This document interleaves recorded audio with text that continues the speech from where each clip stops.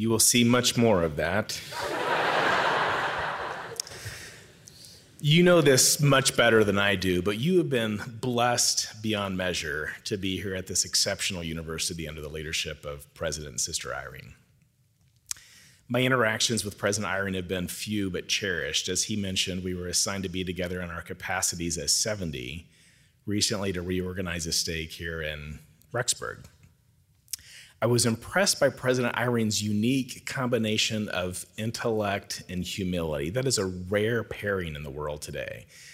It is well known that President Irene is a world-class innovator and a scholar, but just as admirable, perhaps even more so, is his humility. It is uncommon for someone with his talents and accomplishments to shy away from praise and attention as he does. When President Henry B. Irene of the First Presidency spoke at the inauguration of President Irene, he began by greeting the long list of dignitaries in attendance. At the very end of that list, he read the name of President Henry J. Irene. President Henry B. Irene said this as he referenced his son. "I mentioned Henry's name last because I knew he would prefer it." He also said, "President Henry J. Irene knows that great joy comes from building confidence in others and seeing growth in their ability to think and to do." In just a few interactions I've had with him, I have learned that President Henry J. Irene is a builder of people. He is a lifter. He leaves a wonderful legacy of disciple leadership, innovation, inspired teaching, and frugality.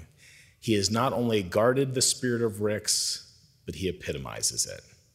Most importantly, he is, as Paul of the New Testament would say, an example of a believer in Christ. At the press conference following the announcement of his presidency, President Irene said that he would stand on the shoulders of giants who had preceded him. He is now one of those giants of this great university, and I will count it as a blessing and privilege to stand on his shoulders.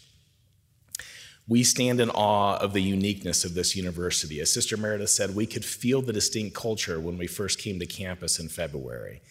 We are still learning about what contributes to the culture here, and there's not enough time today to mention all the things that we have observed thus far, but I would call out two things that we find remarkable.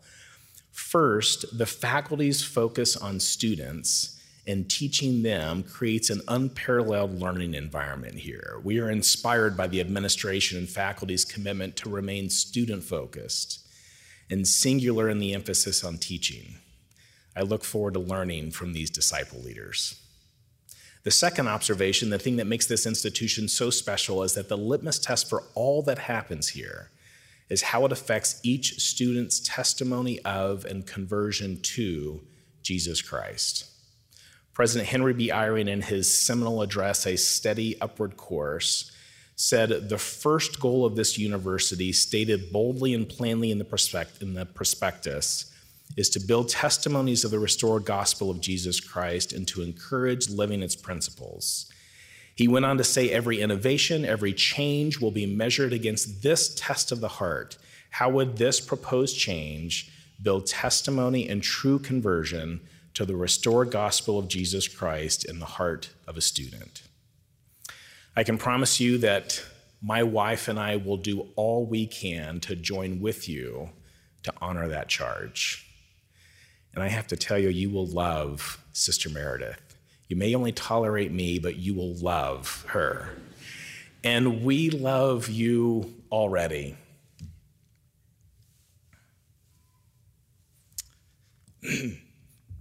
There's a culture of service here, so you know from personal experience that you can love those that you are called to serve even before getting to know them. Well, Sister Meredith and I love you already. I testify of a Father in heaven who loves all of us beyond measure. I witness that his Son, Jesus Christ, is not only our Savior and Redeemer, but is also the source of eternal love, joy, and peace. I look forward to being his disciple alongside each of you. In the name of Jesus Christ, amen.